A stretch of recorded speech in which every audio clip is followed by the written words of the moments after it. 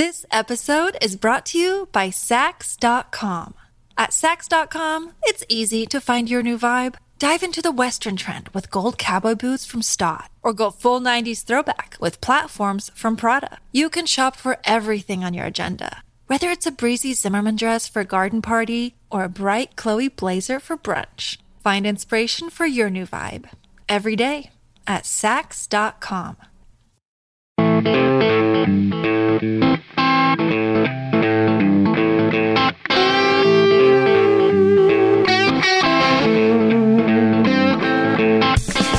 One, we cannot pretend that we know Russell Brand is innocent. We can also not pretend that we know that Russell Brand is guilty. Two, why are you allowed to dress like a slob in the United States Senate? Three, at this point, who do we know is good in the NFL? It's the Will Cain Podcast on Fox News Podcast. What's up? And welcome to the weekend. Welcome to Friday. As always, I hope you will download, rate, and review, hopefully, a 5-star review, the Will Cain Podcast, wherever you get your audio entertainment, at Apple, Spotify, or at Fox News Podcast. You can watch the Will Cain Show on Rumble or on YouTube, and follow me on X at Will Cain. Coming up in the next couple of days, in the next couple of episodes, I'm going to update you on my trip to Maui. It was absolutely inspiring.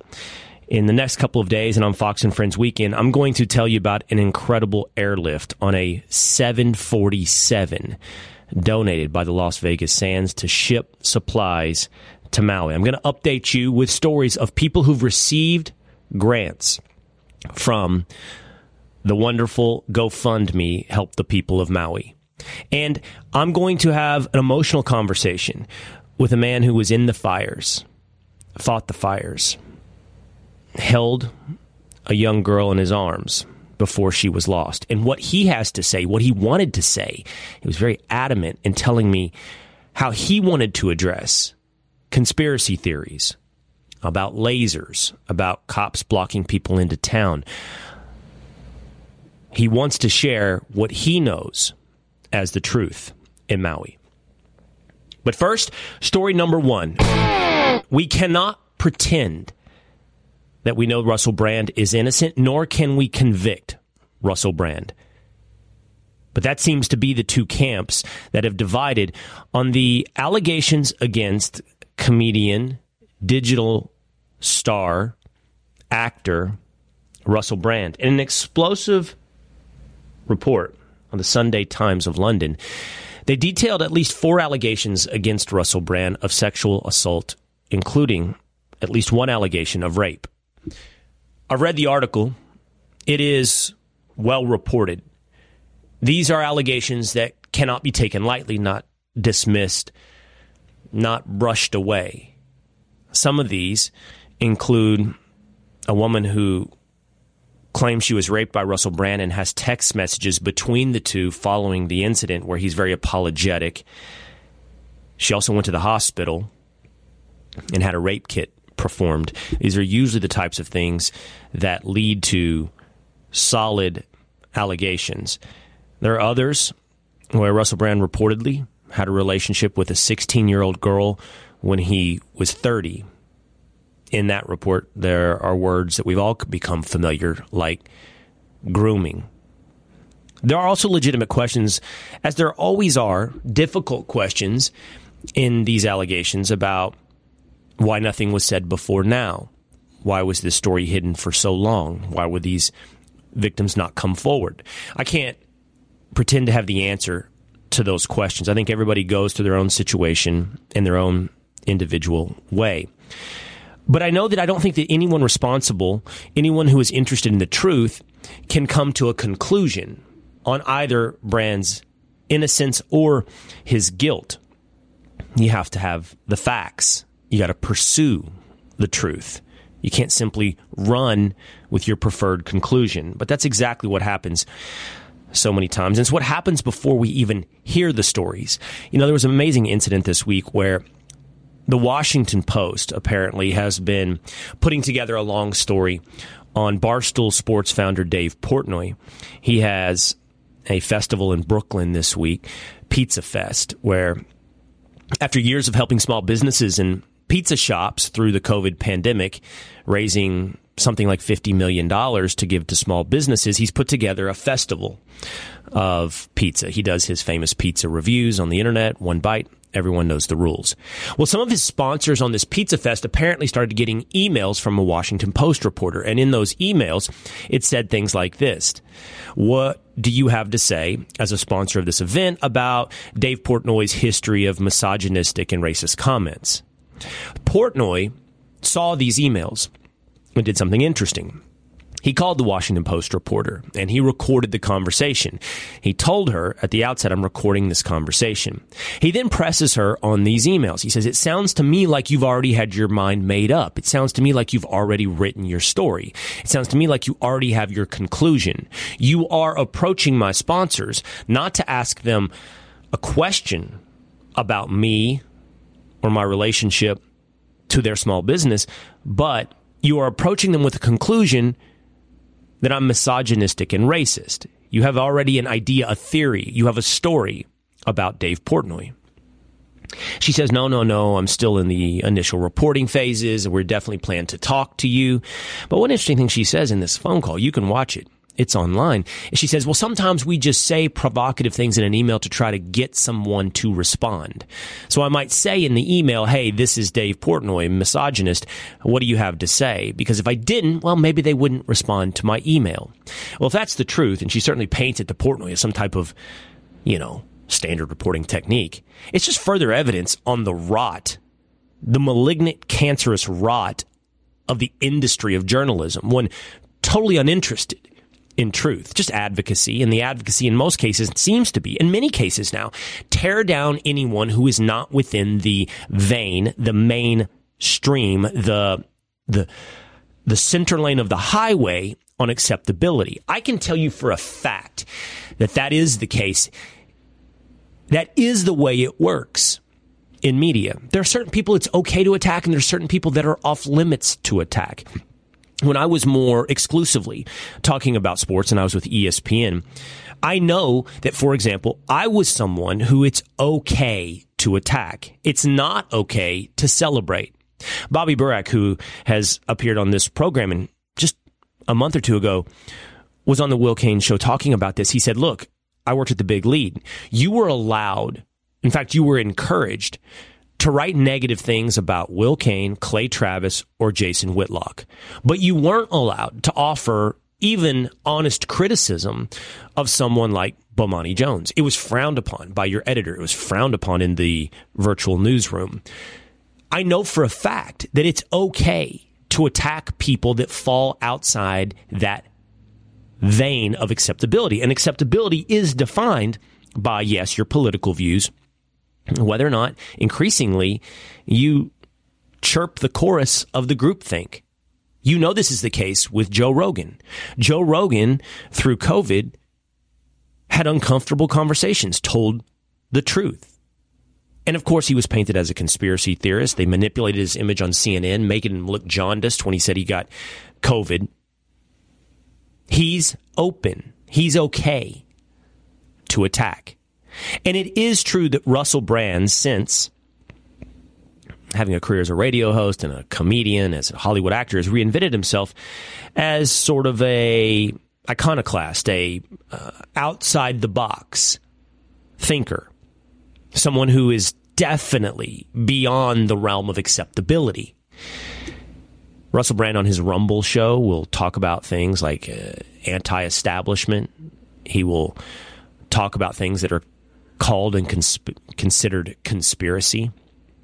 And there's really no one that's more open to attack than someone who was once accepted within the group, who has betrayed the ideology. Now, I don't think that Russell Brand probably would describe himself as a conservative. I know he would not describe himself as a conservative. Populist, maybe. I don't know. Independent, sure. And for that is no doubt that Russell Brand is okay to attack. That doesn't make this story true. That doesn't make these allegations against him false. It doesn't suggest for us whether or not he is innocent or whether or not he is guilty. But it does make you think, why is this all coming now, at this time, for Russell Brand? What kind of reporters got what kind of idea to chase what kind of story? Again, it doesn't mean these women out there that have these allegations are liars. But it does make you wonder where this all began. You know, there's another example I think is fascinating right now. Randy Weingarten, who's the head of the teachers union, one of the big teachers unions here in the United States, she tweeted out something. She said the following: Texas has fired a teacher for reading the diary of Anne Frank in a classroom. Viral. Explosion. Boom. Thousands likes, retweets.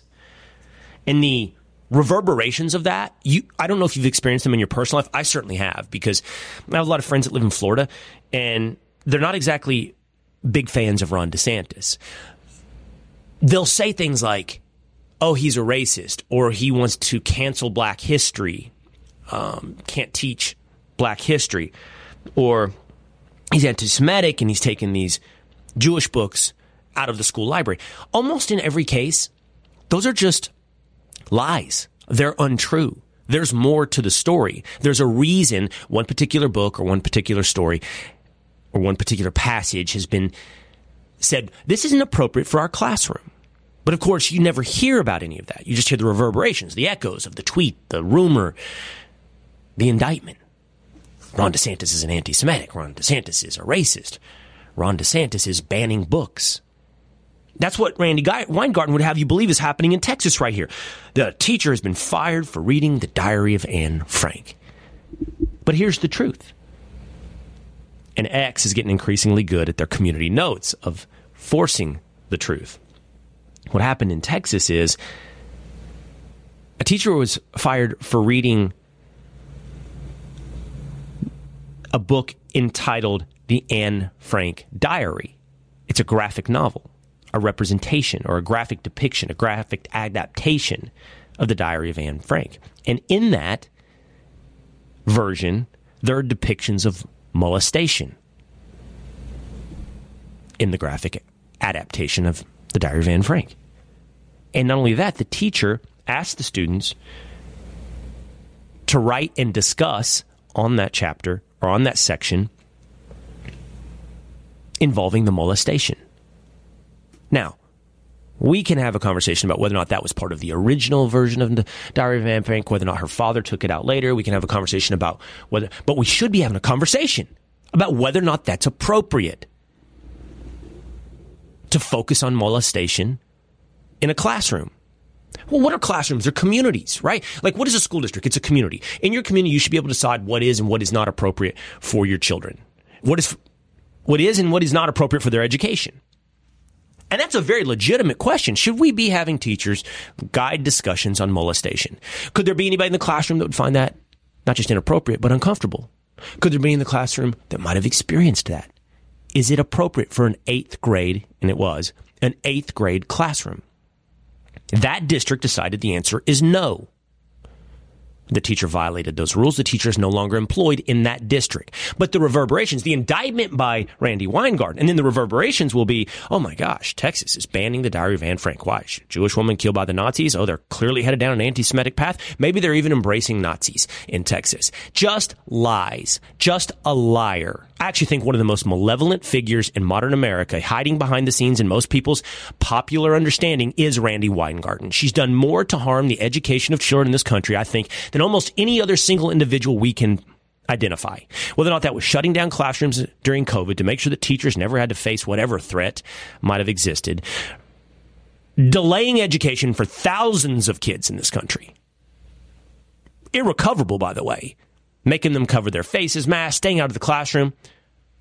Well, what did it add up to in many districts? I know in New York, ours, the school we were at before we left, I mean, they did remote for, yes, it was over a year. Over a year. Damage. influenced by Randy Weingarten. But that was just the latest. Before that, she'd done everything she could to shut down charter schools, any option for poor black kids to get out of the failure factories that are their neighborhood education in places like Harlem. Randy Weingarten, every time, attacked, ruin the future for children's. And a liar. The point of me bringing that up is people go into these stories with an agenda. And it's not conspiratorial, nor is it jaded to say they go into it with the conclusion, a lie, and then look to back it up with a story. Again, that does not mean that these are lies aimed at Russell Brand. But it does look suspicious when the next reverberation, the next turn of the wheel, is the following. YouTube immediately demonetizes Russell Brand's channel, where he does some of this anti-establishment, outside of the mainstream acceptable conversation on his talk show. Immediately demonetizes Russell Brand. Presumption of guilt. I'm here to say it's not appropriate to offer up a presumption or a conclusion of innocence. It is wholly inappropriate to embrace a conclusion of guilt. YouTube immediately demonetized Russell Brand. But it gets worse. The British government sent a letter, we know because we saw a copy of this, to TikTok, asking TikTok to update their status on the monetization of Russell Brand. Now, it's not the United States of America. Nobody embraces freedom of speech like we do here in the United States of America, or at least as we have historically. It's under full-on assault here in the United States with a censorship regime aimed at doing, in part, exactly this. There are many ways to shut someone up, to shut someone down. One of the ways is to ruin their ability to gain revenue, to support themselves behind the scenes. We know that's happened with Twitter, X. Elon Musk has talked about it. These organizations, often in league with the government, lead ad boycotts. Elon Musk has said X's revenue, which he bought the company for, who knows if he's ever going to recover his full funds of buying it until he turns it into the everything platform. But his revenue is depressed. Makes it hard to run his business. That's in America. And by the way, on that note of acceptability and attacking anyone that falls outside the realms of mainstream thought, it's not new. This isn't just in the internet age. It's not just digital. It's not just those who definitely can claim the mantle of anti-establishment. This is the history of Fox News. Fox News, the one outlet, the one that would be considered in the mainstream or a legacy media player, a corporate media player, is the one that is consistently attacked. The one inside that world, that mainstream corporate legacy media world, who doesn't toe the groupthink line, who has, whether or not you like it or not, whether or not you consider it even correct or false, just has an opinion or a point of view different than every other media institution. And it just so happens to be the one that is constantly attacked. Constantly. Conversations about whether or not, I'm talking about in the government. Oh, what can we do about Fox News? Fairness doctrine, a new thing we can do. Of course, ad boycotts. Constant ad boycotts has had to deal with it. So this is not new, this idea that if you do not fall within the realm of acceptability, you will be destroyed, your revenue, or in a place not like America, where free speech is protected, which is pretty much every other place on the globe. Like the UK, you can get something like the British government leaning in on a private corporation to say, hey, what's up with Russell Brand's monetization status? You know? Huh? You know? Come on, TikTok. This is dirty, and this is what leads people to skepticism. I truly believe, and this will be a conversation we have going forward, because I want to talk to you. I do not like using the term conspiracy theory. I don't like it. Well, for one, because most conspiracy theories lately have been true. Hot run, the conspiracy theorist. But That doesn't mean that every theory is legitimate or true. Just because it's out there and it's crazy and it's unacceptable doesn't in turn also make it true. And I know for a fact, as someone who has reported and been in this story very heavily, that a lot of the stuff that was said about what happened in Maui is false. I haven't addressed a lot of it head on very often. Didn't know how much to, but a lot of people ask me questions on social media. Still do. Hey, Will, what about the 2,000 kids? What about the blue cars? And we'll talk about that more, again, in upcoming episodes of the Will Cain podcast. But I do believe this. When you shut down information, when you attack people, when you attempt to silence, you have planted the soil, my friends. The crop will grow, and that crop will be falsehoods. It'll be lies. It will be true conspiracy theories. And so here you have the British government and YouTube acting in a manner that gives people legitimate questions about the motivations behind this story attacking Russell Brand. When you do this, I know whoever you are, and it's a thing, the censorship regime industry, I truly do believe you have also sowed the seeds of your own demise. You cannot do this. The only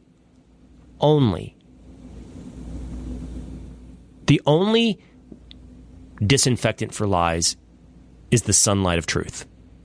That's it. More information, more light. You attempt to cover things up. You attempt to shut people down. You grow the exact thing you say that you want to stop. But everyone knows that. I'm not saying anything groundbreaking with that. So what do we take away from it? You're not actually trying to reveal truth. You're trying to win with your lie, your propaganda. That action reveals exactly the nature of your own position. People in pursuit of the truth are not afraid of alternate points of view. People dedicated to truth are not afraid to engage, much less hear disagreement.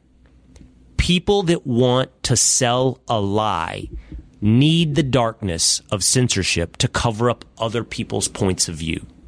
So when you act like you have, British government, YouTube, you will inevitably make people believe your motivations are to sell a lie.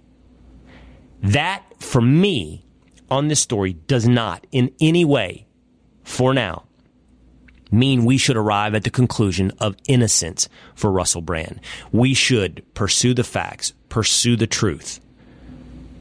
But we sure as hell cannot also accept the presumption of guilt for Russell Brand. We'll be right back with more of the Will Cain podcast. This episode is brought to you by Sax.com. At Sax.com, it's easy to find your new vibe. Dive into the Western trend with gold cowboy boots from Stott, or go full 90s throwback with platforms from Prada. You can shop for everything on your agenda, whether it's a breezy Zimmermann dress for a garden party or a bright Chloe blazer for brunch. Find inspiration for your new vibe every day at Sax.com. Story number 2. Why are you allowed to dress like a slob in the United States Senate? Pennsylvania Senator John Fetterman likes to dress in basketball shorts and hoodies. He looks horrific. He looks terrible. He looks like he'd be shuffling around the hallways of an insane asylum. Or probably not even motivated enough to get to the unemployment line on some porch stoop in Western Pennsylvania. He looks not like a United States Senator, except now he does look like a United States Senator because Senate Majority Leader Chuck Schumer has altered the Senate dress code to allow John Fetterman to dress like a slob. Why does John Fetterman dress like a slob? Why is he wearing basketball shorts and a hoodie? Why? I know it's his bit. I know it's his brand. I know he's LARPing as a blue-collar guy, grew up wealthy. I know he's elected a mayor, dressing the same way. There's a X account Polymath, he had an interesting set of tweets on this. He said, I don't care about the Senate dress code one way or the other, but I have yet to see anyone explain why Fetterman can't just dress in a suit and tie. Is he refusing to do so? Is he not capable of functioning if he is not wearing casual clothes? Both of those options seem bad. Now, that has led people to go, well, he did have a stroke. He has depression. Is like his wardrobe part of that? Well, if that's the case, he shouldn't be in the Senate. If you are so impaired that you can't properly even dress, why should I trust that you can in turn vote on the laws in this country, including potential, although we don't do it anymore, congressional acts of war, declarations of war? We haven't declared war in quite some time. That hasn't stopped us from going to war. Polymath said the following, I know why I think Fetterman can't dress in a suit and tie. I think it's because he isn't capable of it, and making him do so would expose the fact that he is a human cardboard cutout who's been installed in the Senate. All the work of a senator is being done by his staff, including his Twitter handle, and his only job is to hold an ID card that says John Fetterman and raise his hand when they tell him to. And he's actually not capable of doing that in a suit and tie because of how fragile he is. I don't know. Well, I certainly think he's incapable of the job. Is he incapable of fastening the buttons on a dress shirt? I don't know. I think he's refusing to do so. I think he is disrespectful. Why do I think that? Because they altered the dress code for him. That means the dress code before required him to wear a suit, and he just didn't. So they moved to him. They accommodated him. He was refusing before.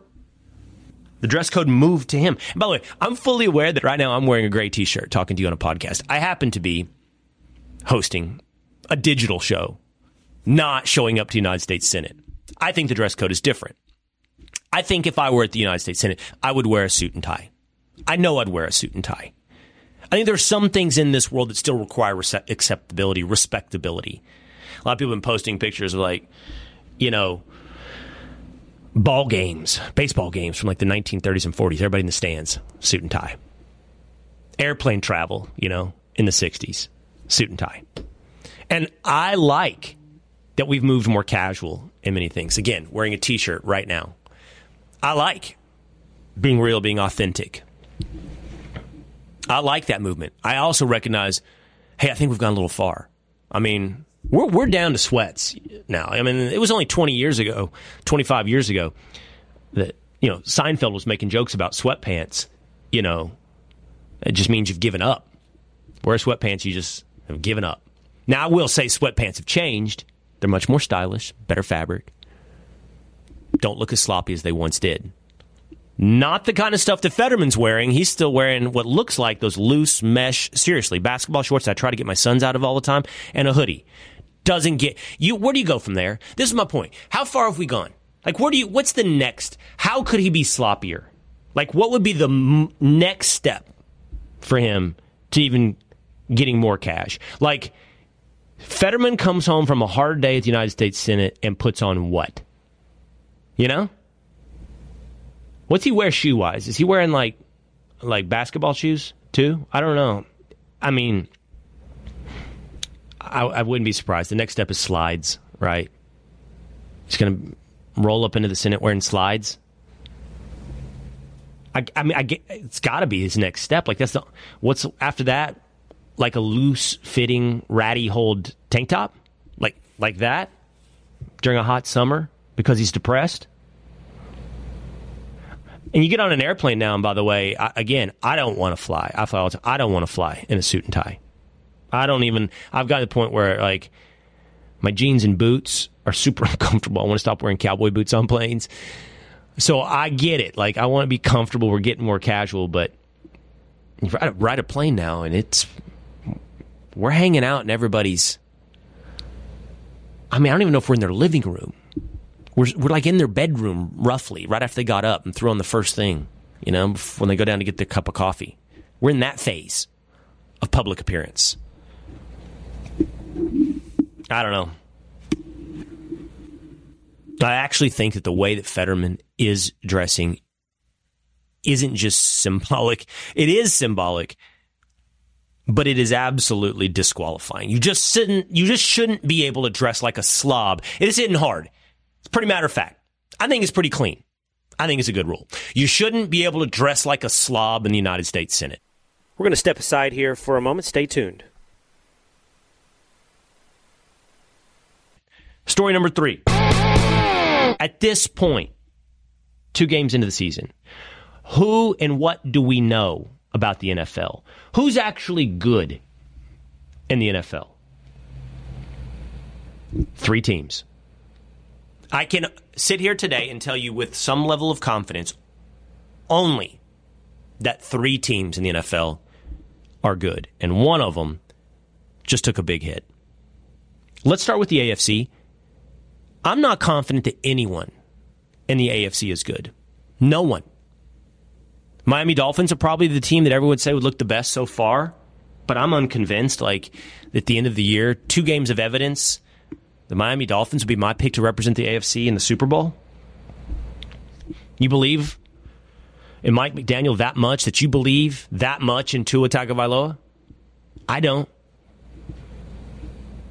Carry them to a Super Bowl that I can believe at this point they're that level of good in the NFL. And that's what I guess we're talking about. Like, yes, of course, the Miami Dolphins are good. But who do you believe is actually good enough to win the Super Bowl? And I can't say that about Miami. I can't say that about the Kansas City Chiefs. I mean, if you've watched the Chiefs play, and this is coming to you on Friday morning, so that we will have just seen them last night, but they got problems. The Chiefs have problems. This idea, and he's the best quarterback in the NFL, but the Mahomes doesn't need anything, that you can pay him all the money and not give him anything around him. That ain't looking true. He's got problems with Travis Kelce hurt. He's got problems at the receiving corps. He's trying to throw it to Kadarius Toney, and my man can't catch. That's a problem when you play receiver. I don't feel good about the Chiefs. And I just scrolled through the AFC. Ravens? Maybe I would feel the best about the Ravens of anyone. You can't say the Bengals. And that would have been everyone's pick outside of the Chiefs preseason. What's wrong with Joe Burrow? Drafted him in my fantasy league and it's just killing me. And so is Jamar Chase. I have Jamar Chase doing nothing in Cincinnati. The Jags? I don't know, maybe this is the year they turn the corner. Trevor Lawrence. There's no one in the AFC that inspires any kind of confidence that they're good at the level of winning a Super Bowl. So, I told you, 3 teams I feel confident about. First, let's talk about the teams that are good, but weirdly good right now. 2 games in the season. The Falcons. Ooh, Bijan Robinson is good, isn't he? Really good. And so is the Falcons' offensive line. Still Desmond Ridder.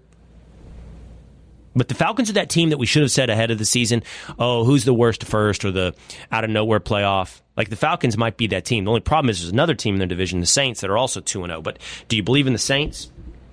Do you believe in the Bucks? Do you believe in Baker Mayfield? They're 2-0. I think we all know the answer. The Commanders, 2-0? No. And how about the teams that we thought would be good that aren't? The Vikings? Although I think the Vikings can still turn the corner. 0-2. The Lions, 1-1. I think they're pretty good, but I don't have the kind of confidence that I'm talking about here. 3 teams that I have confidence are good. Can win it all good in the NFL. The San Francisco 49ers, probably the least of these 3. Of these 3, I would have the least confidence in the San Francisco 49ers. It's a question of how much do you believe in Christian McCaffrey to cover up how little you believe in Brock Purdy. Now, there are already people that believe in Brock Purdy. I'm not one of them, even though he took out the Cowboys last year in the playoffs. Defense is still good. No longer the best defense in the NFC.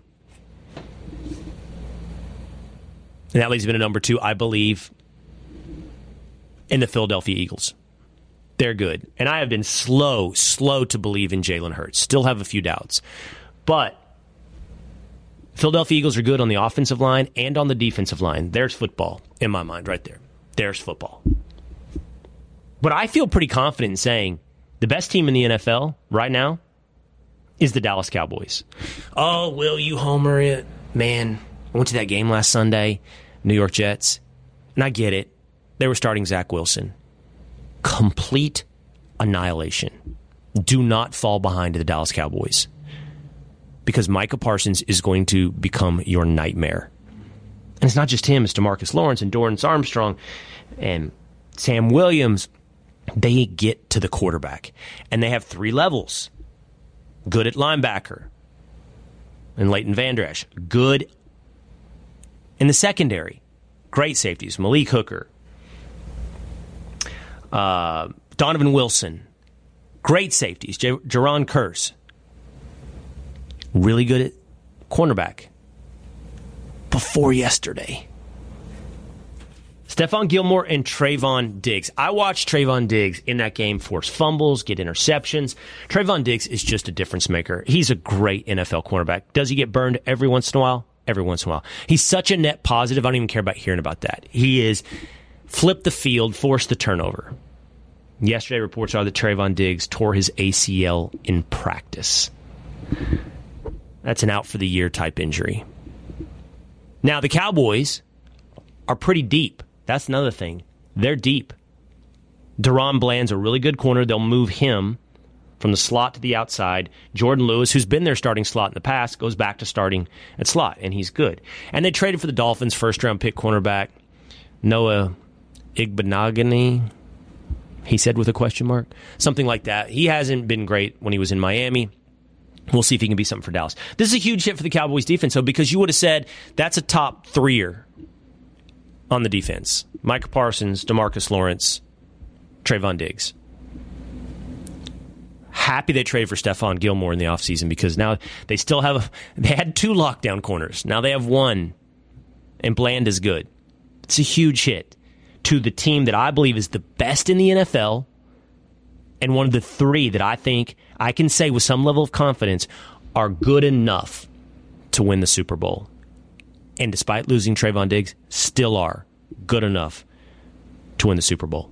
That's going to do it for today here on the Will Cain Podcast. Check out my stories from Maui. I think you're going to find them really interesting and really good. This weekend on Fox and Friends, and we together will talk about it in upcoming episodes of the Will Cain Podcast. I'll see you again next time. Listen ad-free with a Fox News Podcast Plus subscription on Apple Podcasts. And Amazon Prime members, you can listen to this show ad-free on the Amazon Music app. I'm Charles Payne. Listen to my Unstoppable Prosperity podcast so I can get you making money right now. Whether stocks are hitting new all-time highs or in free fall mode, opportunities abound. So why are so many potential investors still sitting on the sidelines? In a new season of my podcast, I'm going to get you in the game. After 38 years on Wall Street, I'm ready to impart some lessons and get you invested in the greatest wealth-generating machine in history. Listen anytime, everywhere at foxbusinesspodcast.com or wherever you listen to your favorite podcast.